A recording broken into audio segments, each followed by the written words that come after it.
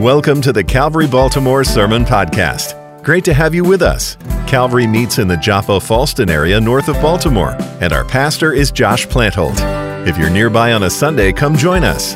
For all the details, go to our website at calvarychapelbaltimore.org. And now, here's this week's teaching. We're going to look at Revelation 11 again, verses 1 through 14, and we're going to peek again at the two witnesses with an emphasis on a singular verse. But one of the things I do want to say is there are endless debates and wild speculation as to who these two witnesses are. For today's sermon purposes, if you're dying to know, again, I shared it briefly last week. I'll say it again this week. I believe it to be Moses and Elijah. A very close contender to me is Elijah and Enoch. If you want a detailed discussion on who and why I think these two witnesses are, you're going to have to check out tomorrow's Bible study because I put a whole lot in there on who these two fellas may be. But for today, I'm leaning Moses and Elijah, just so you know where I'm coming from. So with that, let's jump right in. Revelation 11, verse 1. Verse 1. Then I was given a measuring rod like a staff, and I was told, rise and measure the temple of God and the altar and those who worship there. But do not measure the court outside of the temple. Leave that out, for it is given over to the nations, and they will trample the holy city for 42 months. And I will grant authority to my two witnesses, and they will prophesy for 1,260 days, clothed in sackcloth. Do you notice the I will statements here? If you need any evidence that God is in control, here he is. He's telling us exactly what he will do. These are the two olive trees and the two lampstands that stand before the Lord of the earth, verse 5. And if anyone would harm them, fire pours from their mouth and consume their foes. If anyone would harm them, this is how he is doomed to be killed. They have the power to shut the sky, that no rain may fall during the days of their prophesying. And they have power over the waters to turn them into blood and to strike the earth with every kind of plague as often as they desire. And when they have finished their testimony, the beast that rises from the bottomless pit will make war on them and conquer them and kill them. And their dead bodies will lie in the street of the great city that symbolically is called Sodom in Egypt, where their Lord was crucified. For 3.5 days, some from the peoples and tribes and languages and nations will gaze at their dead bodies and refuse to let them be placed in a tomb. And those who dwell on the earth will rejoice over them and make merry and exchange presents, because these two prophets had been a torment to those who dwell on the earth. But after 3.5 days, a breath of life from God entered them. Awesome. And they stood up on their feet, and great fear fell on those who saw them. Then they heard a loud voice from heaven saying to them, come up here.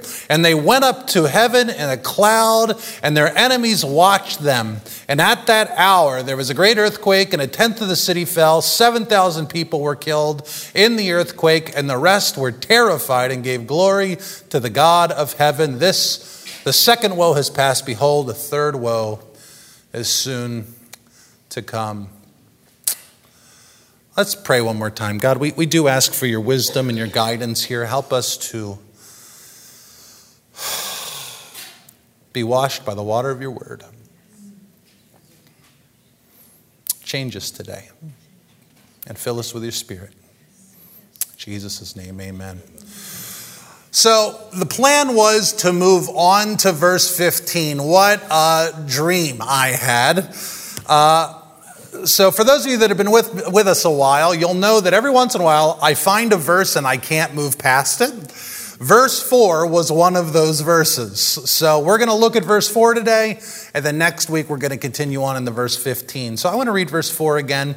These are the two olive trees and the two lampstands that stand before the Lord of the earth. That was it. And I was so captivated for all week because of that. The question we should have is, how are two men also two trees and also two lampstands? Like, this all seems kind of puzzling and mystic, doesn't it? And I have an answer for you, but in order to answer it, it would be helpful for us to take a detour of the Bible's use of trees and lampstands as people. So our first stop is in the book of Psalms. We're going to be in Psalm 1 for a little while. We're hopping on a tour bus right now. We're going to go sightseeing. And these are not the sort of teachings I normally give, but boy, do I love them. So here we go. Psalm 1:1. Blessed is the man who walks not in the counsel of the wicked, nor stands in the way of sinners, nor sits in the seat of scoffers. You notice God loves using threes. It's all through the Bible. But his delight is in the law of the Lord, and on his law he meditates day and night. He is like a tree planted by streams of water that yields its fruit in its season, and its leaf does not wither. In all he does, he prospers. Psalm 1 and 2 are very much a gateway into understanding the whole Bible. Do you know the book that Jesus quoted most often in Scripture was the book of Psalms? In many ways, if you want to understand how Jesus thought, you better study the Psalms. And in one of the ways this is true is how Psalm 1 describes the righteous. The godly, as verse 1 and 2 lays out, the godly are those who delight and meditate on the word of God, for they are like trees, and trees planted by streams, plural, of water. So Psalm 1 talks about people as trees. Now the prophet Jeremiah, he took Psalm 1 and expanded upon it. You don't have to turn there, just listen. Jeremiah 17:7. Blessed is the man who trusts in the Lord, whose trust is in the Lord. You see that double? There's a double there. That means Jeremiah is telling us that we are doubly blessed when we read the word and trust it. He is like a tree planted by water that sends out its roots by the stream and does not fear when heat comes, for its leaves remain green, and is not anxious in the year of drought, for it does not cease to bear fruit. So again, Jeremiah, building upon Psalm 1, says too that the godly, those who read and follow the word, are like trees planted by the waters. And of course, wouldn't Jesus call people trees? You will know a tree by its fruit. Well, we're all trees. A good tree produces good fruit, and a bad tree produces bad fruit. So now we know there's good and bad trees. So Jesus, like other New Testament writers, also calls people trees. In the scriptures, the godly are trees, and trees planted where? Psalm 1, by streams of water. Now, we have to ask ourselves a question. Is David coming up with this analogy all on his own? Or where else in the Bible have we seen trees planted by God by streams of water?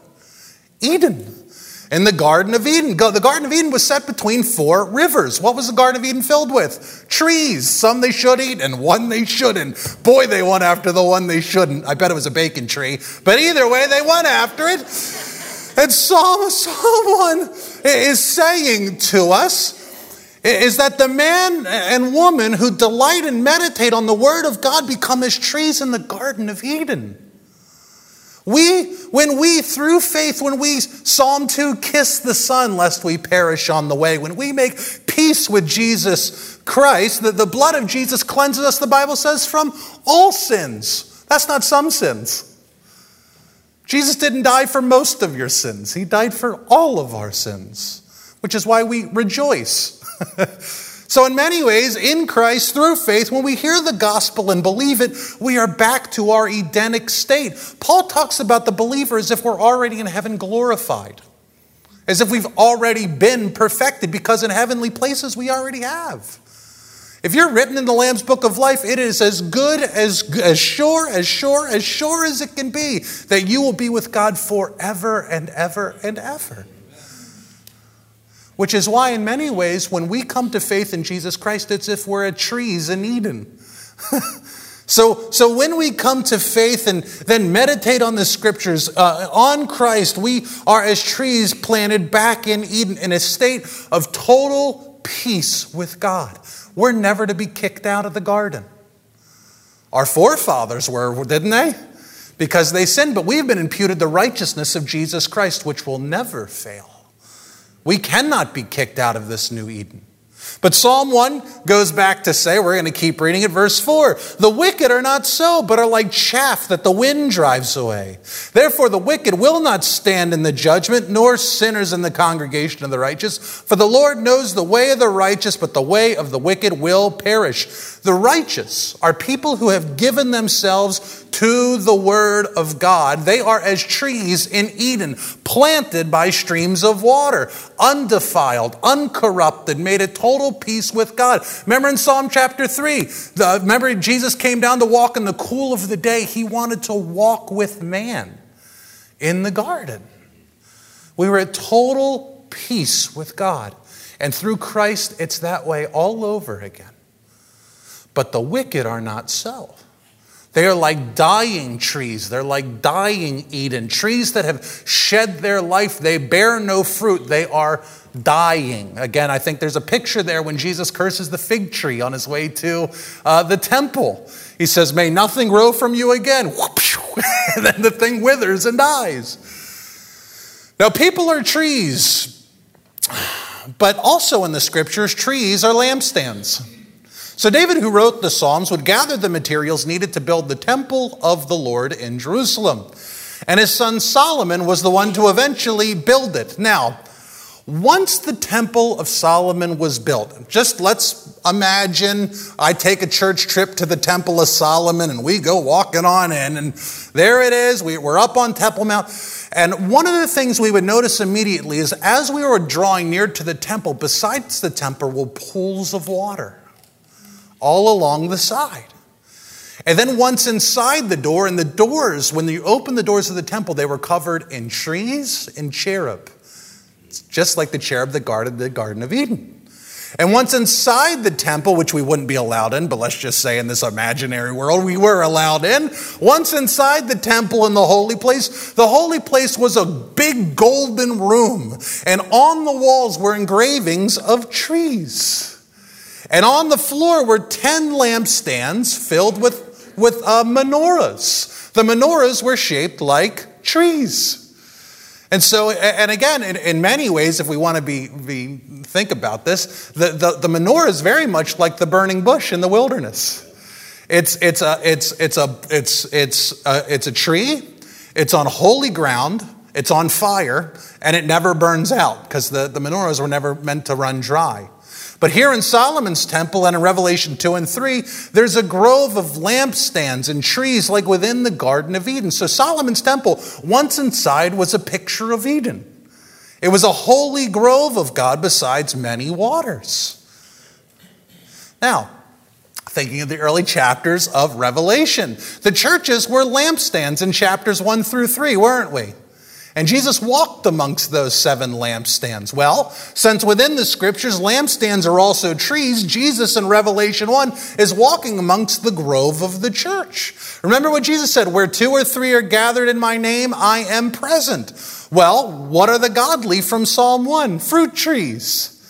When the church gathers, did you know there's a sense that we are lampstands amongst lampstands, but there's also a sense that we form a type of Eden with God amongst us? That's cool. Then building upon temple themes, what is the church called? The temple of the Lord. We are an Eden, in a sense. And we are a type, a picture of Eden. Now this all points, the point to all this is that in Christ, through Jesus' blood, we are at total peace with God, as if we are already back in Eden. Psalm 1, we are as trees in Eden, in the temple, lampstands who are fixed and stand before God in the holy place. Now, Revelation chapter 11, verse 4 says of these 2 witnesses, they are 2 olive trees, and they are 2 lampstands that stand before the Lord of the earth. As both trees and lampstands, like the church, they represent not only Eden, but the very presence of God himself. These 2 men are sent with didomi, with authority, to represent God to a people who hate God. Now, interesting, these 2 witnesses, like Jesus calls people, are fruit trees. And specifically, these 2 witnesses are olive trees. And not coincidentally, the lamps in the tabernacle in the temple in Exodus 27 burned on pure olive oil. So both The olive tree and the lampstand are only made useful when the olive is present. Fun fact, oil is mentioned over 200 times in Scripture, often in everyday means like cooking, so clearly that's part of my house. I burn through so much olive oil, it's unbelievable. But I told my wife yesterday, I go, we need more olive oil. She goes, we just bought some. I'm like, I've been cooking a lot. She goes, I'm aware. But anyways, one of the large themes of oil in the Scriptures is that of anointing. In Daniel 9:25, Jesus is called the Anointed One. In Psalm 2:2, Jesus is called the Anointed One. So both Saul and David were both anointed with oil. They were both called Anointed Ones. This anointing, especially as we run through the New Testament, carries with it a gifting of the Holy Spirit. So here we see that the Spirit is present amongst these two men, especially as we see them rise. Now, the last thing we want to pull all this together, and then there's going to be a point to all this, is that these witnesses as trees and lampstands is drawing heavily from a passage in Zechariah, specifically Zechariah chapter 4. And I want to read this to you. Zechariah 4:1, and as soon as we get done this, I'll explain why all this matters. If you don't think it already matters, that's on you. But Zechariah 4:1. And the angel who talked with me came again and woke me like a man who is awakened out of his sleep. Remember, verse 1 of Revelation 11 begins with John being told to rise. So already there's a parallel. And he said to me, what do you see? I said, I see and behold a lampstand of all gold and a bowl on top of it and 7 lamps on it. You see in the connection? And 7 lips on each of the lamps that are on top of it. And there are 2 olive trees by it, one on the right of the bowl and the other on its left. And I said to the angel who talked with me, what are these trees, my Lord? Isn't that great when you come to the Scriptures and the prophets have no idea what they're looking at? Doesn't it make you feel better when you're reading and go, thank God I'm not alone? They're going, God, I don't know what any of this means here.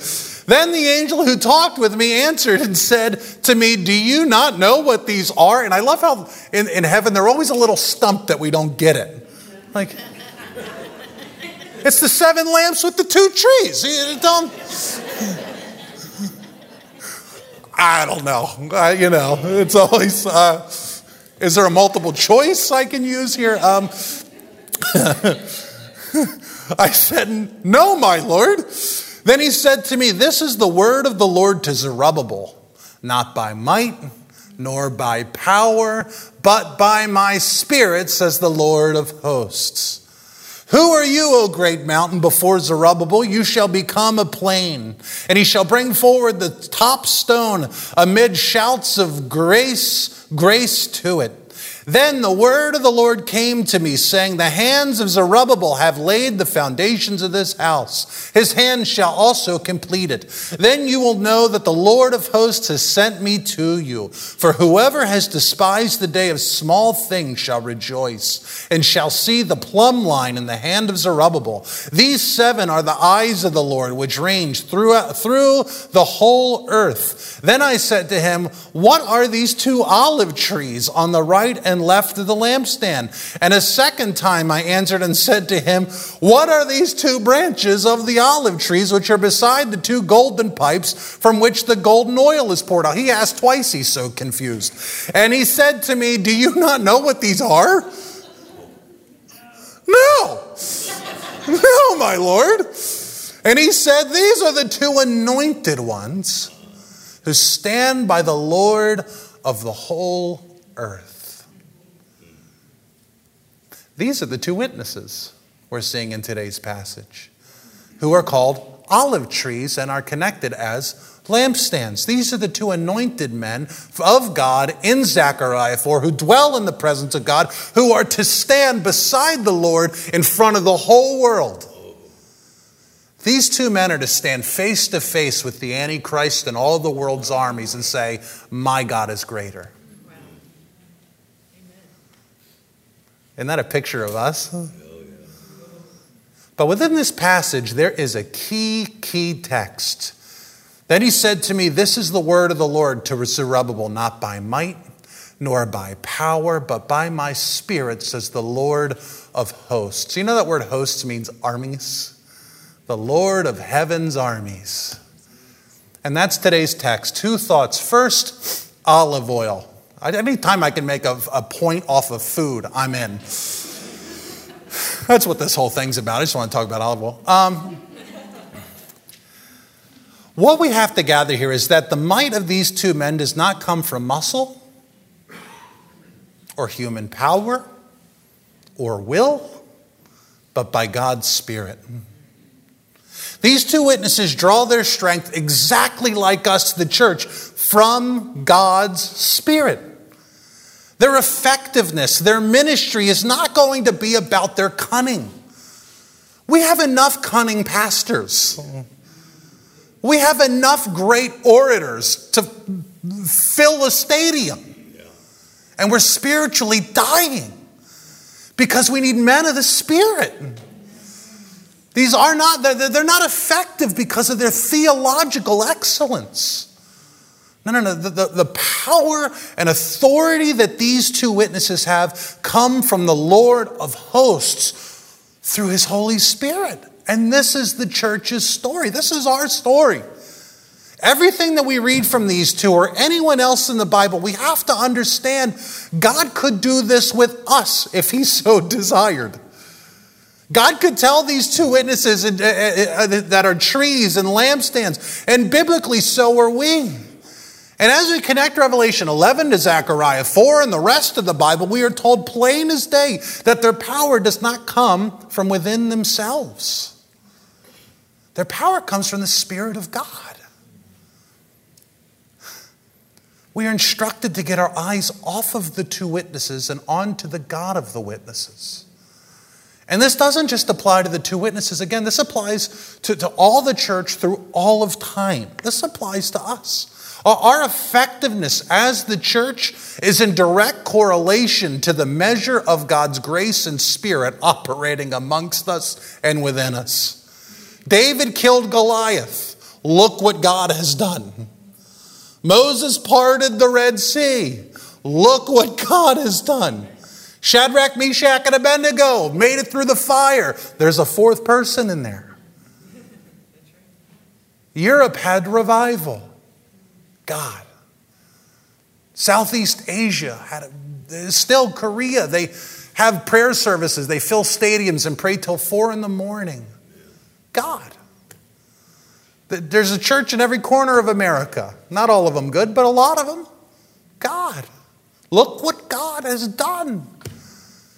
Now let's get a little more personal. Your marriage has survived. Yeah. Look what God has done. You desire to be a church this morning.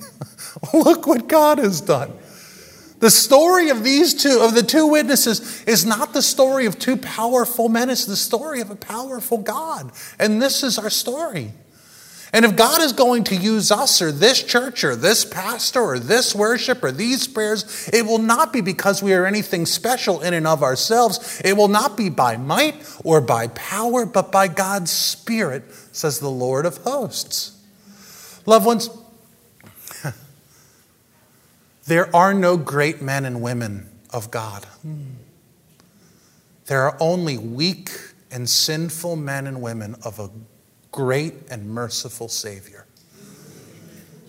And when we look through church history and we see the glorious things that God has done, and I love church history.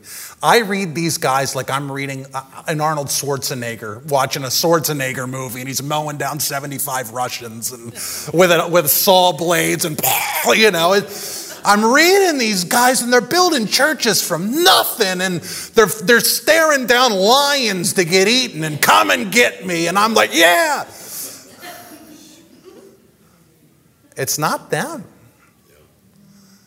And when we look at our own lives and all the good things that God has done through us, and when we look at the people we admire who have done and are doing admirable and honorable work for the kingdom of God, we have to remember the oil. The lampstand does not shine without the oil. The olive tree that does not bear olives is useless. Whenever we read the scriptures, we need to ask ourselves the one thing that is above all other things. What is this passage telling me about God? You know, we're instructed in a lot of these mega churches to find our story in the story. You read David and Goliath and you make yourself David. You make your 5 stones, peace, good schedule, duty, discipline, and then we kill our Goliaths. Wrong. Jesus is David. God is the hero. And today's passage, what it's telling us about God, it's shouting to us that even the best of men are only men. They're men at best. And in and of ourselves, we are fruitless trees. We are lampstands without oil. The oil lampstand doesn't fill itself with oil. Without God, we don't burn brightly. And when we die, we stay dead. But when His Spirit is present, we bear fruit. We shine brightly. We raise to new life.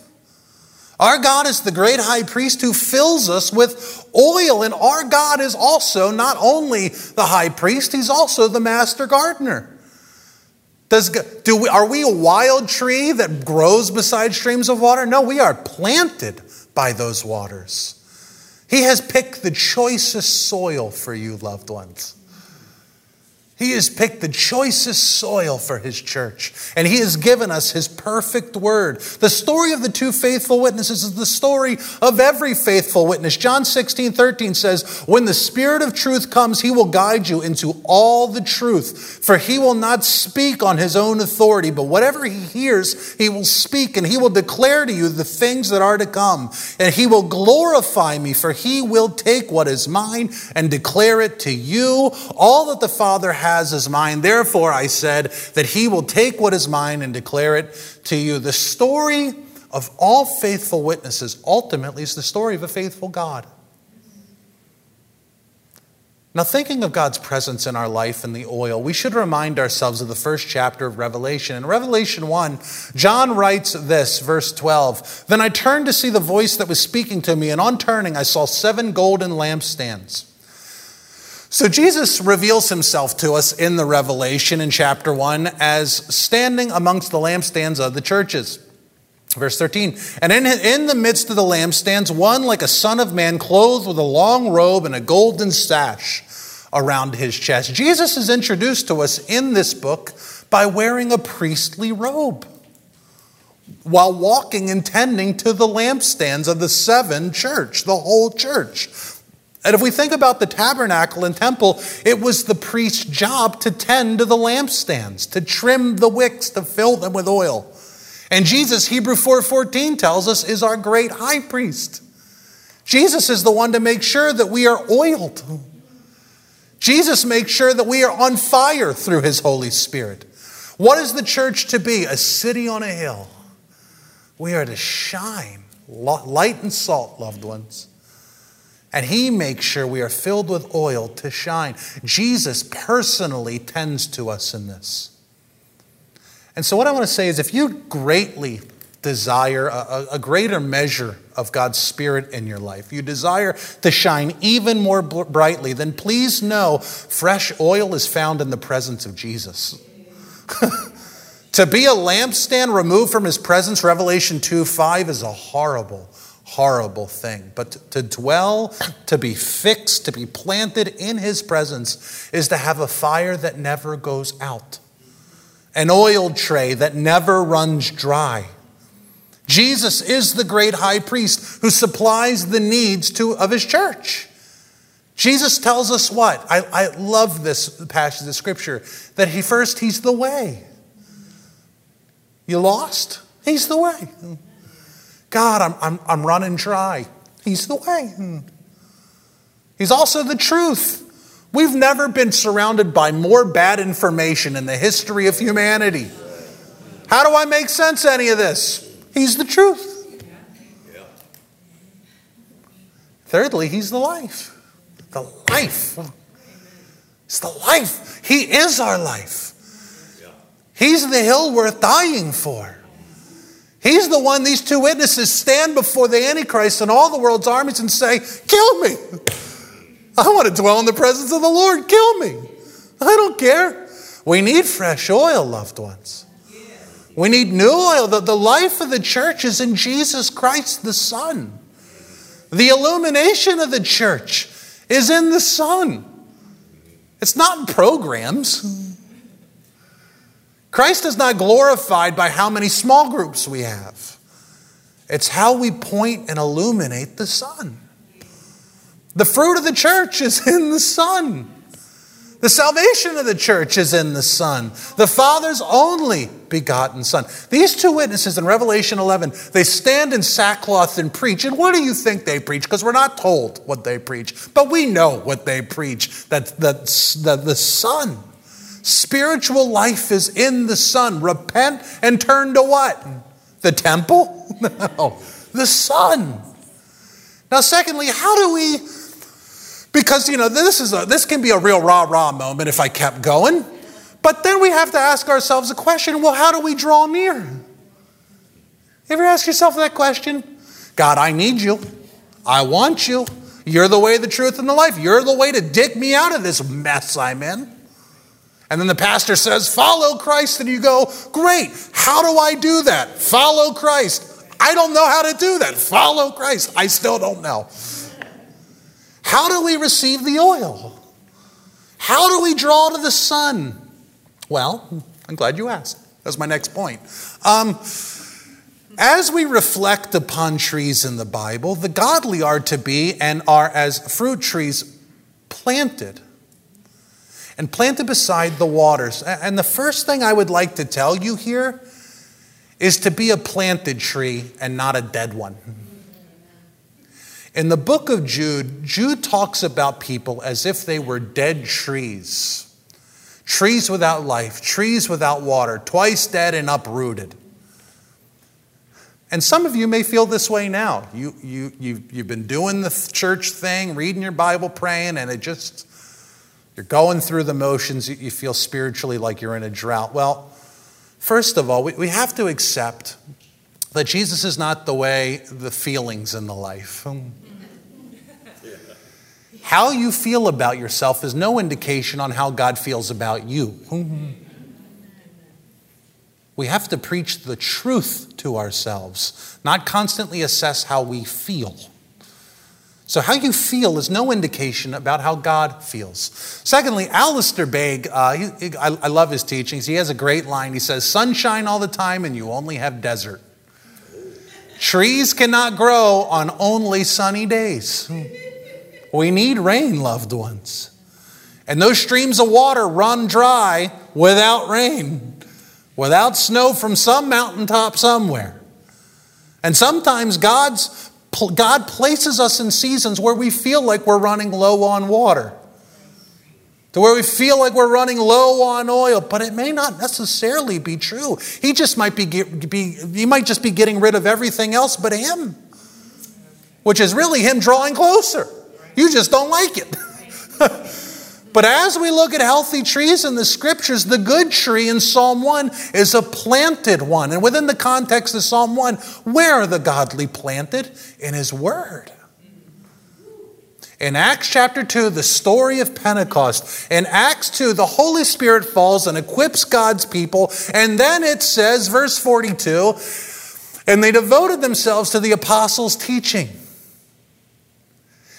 When you think about the word Pentecostal, don't you typically think of rah-rah, heavy worship, dim lights, young people jumping around, or maybe you think about healings and people rising from the dead. I want you to know biblically, the first thing the Holy Spirit Pentecostal-filled church did was go to the Word. They drove and dedicated themselves to the teachings of the apostles. Psalm 1 says the righteous man delights in the word. In Acts 2, they devoted themselves to the word. That word devoted there in Acts 2 in the Greek is proskatereo, and it means to adhere to. There is such a thing as getting fat on the word and never using it. In Acts 2, they studied the word to live the word. They adhered to it. They studied the word and were transformed by the word. If they studied the word and didn't live the word, they didn't adhere to the word. That's not what this is talking about. In Psalm 1, the righteous meditate Hagah upon the word. It's the same thing the Lord said to Joshua before the Jewish people entered into the land of Canaan. Joshua 1:8, this book of the law shall not depart from your mouth, but you shall meditate Hagah on it day and night, so that you may be careful to do according to all that is in it. Did you notice? Hearing and doing are connected. For then you will make your way prosperous. And then you will have good success. What the book of Joshua and Psalms mean are blessed are the people who walk around Hagah. That word almost means to mutter under your breath all day. Speaking the word under their breath, who preach the scriptures to themselves all day. It's someone who stays planted in the word.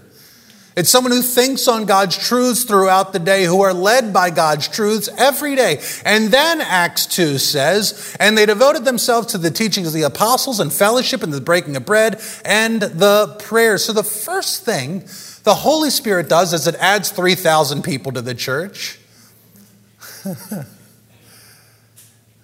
Is that he drives them to the word. And then to fellowship. And then the prayer. That's what a Holy Spirit-filled church looks like according to the Bible. And then verse 43, and then all came upon every soul, fear of the Lord. Where's fear of the Lord come? Wisdom. Where's wisdom come from? Knowing God. As they knew God, reverence, fear of the Lord came upon them, and then many signs and wonders were being done through the apostles. Most people jump right to the signs and wonders, not realizing the signs and wonders were birthed out of the knowledge of God. We're walking in obedience to the scriptures. And here's what I want to communicate as we go. Revelation 11:4. These are the two olive trees and the two lampstands that stand before the Lord of the earth. Good trees and lampstands, the godly, stand before the Lord of the earth.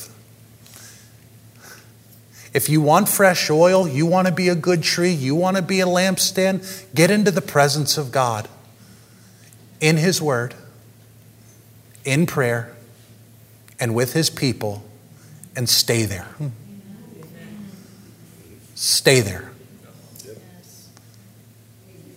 Stay there.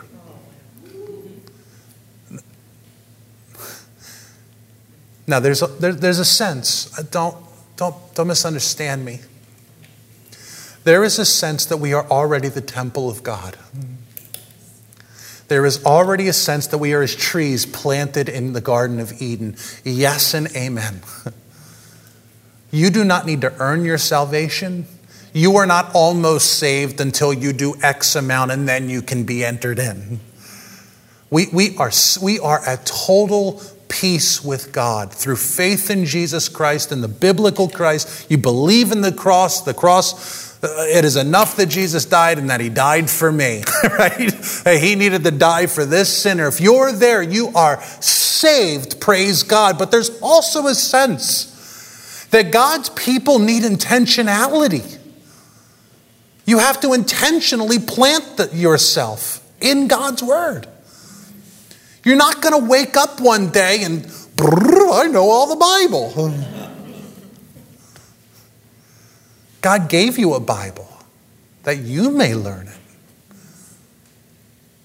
There's a sense that God's people need intentionality to plant themselves in God's Word and in His presence every day. As lampstands, we need to continually draw near the high priest for new oil. And as trees, we need to draw from the waters of the Word all day to bear good fruit.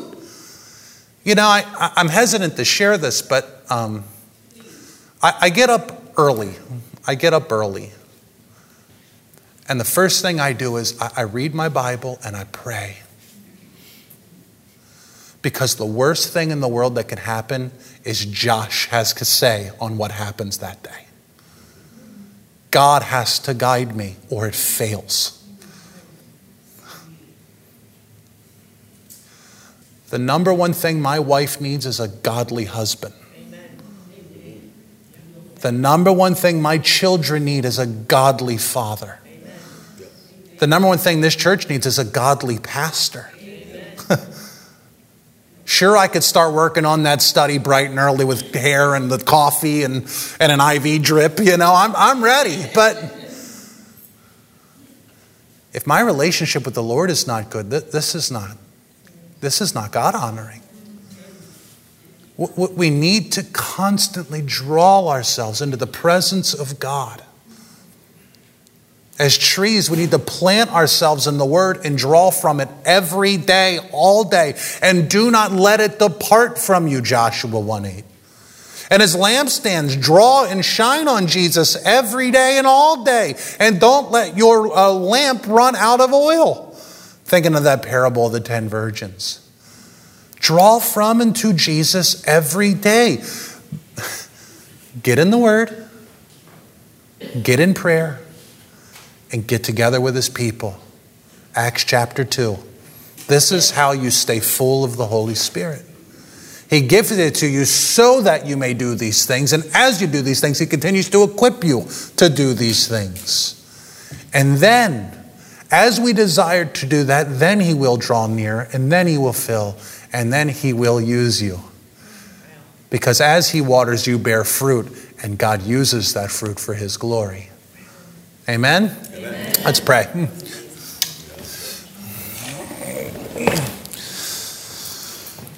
God, we love you. We praise you. We thank you. We ask that you would help us to be both trees and lampstands. God, we thank you that we are both planted and your temple. And God, help us to stay planted and desire to be your temple.